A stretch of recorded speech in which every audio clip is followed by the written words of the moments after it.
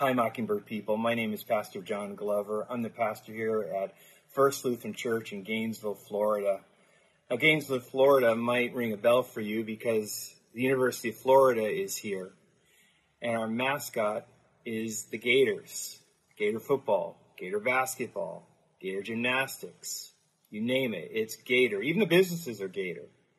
And members of our church wear Gator clothing every day, including Sunday. Gators are a mascot, at least they were to me. You got to understand that I had zero experience with wildlife. I grew up in an inner suburb of New Jersey. My front lawn was about as narrow as a miniature golf putting hole and half its size. And then finally, when my dad or my grandpa, I can't remember, when one of them got tired of it, they just cemented it over. Again, zero experience. Maybe going to the zoo. So I get to the University of Florida, First Lutheran Church 5 years ago, and the president of my congregation, who works for wildlife, specifically water and wildlife, knows every body of water in the state, says to me, "Pastor, when you see a body of water, a river, a lake, a puddle, no matter how big or how small, assume that there's an alligator in it." It was one of those moments where fiction became reality. You know, maybe you're growing up as a kid and you're watching a TV show, a police show, and there are these bad guys. But then you have that moment as you grow up where you realize that maybe the bad guys are real after all. So I got really wide-eyed. I said to my president, "Well, how do you survive a gator running after you?" You know, I've read a little bit, do you zig or you zag? Do you try to get on its back and kind of swim with it in order to tire it out? He said to me, "Pastor, the key to outrun a gator is to make sure that you're faster than the next guy." I'll let you play out what that means. We've all been kind of on the run, haven't we? And some of the things that were theoretical and some of the things that were fictitious to us have become reality.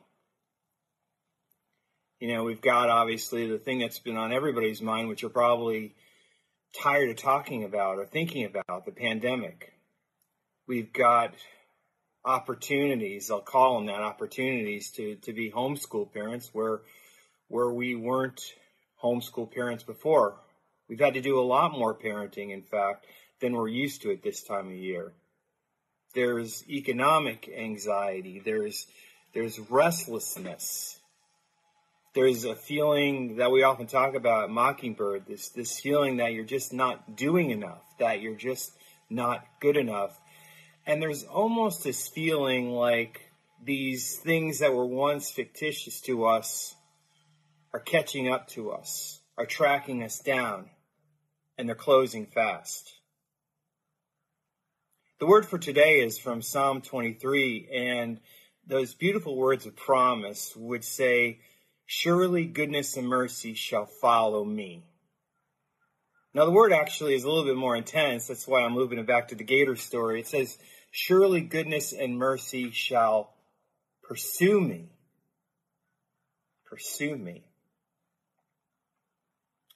That's what we believe Jesus is doing. He's the goodness and mercy. He's the one who is faster than anything. He runs besides us. He runs faster than anything that we can. Yet we believe that Jesus lets himself be captured by all the things that our fears represent. He lets them catch him. Sin, death, and the devil, we say on Good Friday, swallowed him up. But on Easter, he swallowed up death and sin forever. We're in this in-between time, though, between his victory and ours. And those words of Psalm 23 echo in our minds. Yea, even though we walk through the valley of the shadow of deep darkness and death. We walk rather than run because Jesus is with us. We walk because God comforts us not only around it, but actually through it. Through it when we face that valley of the shadow of death. Are we afraid? Heck yeah. But when feelings fail, we cling to the promises of God.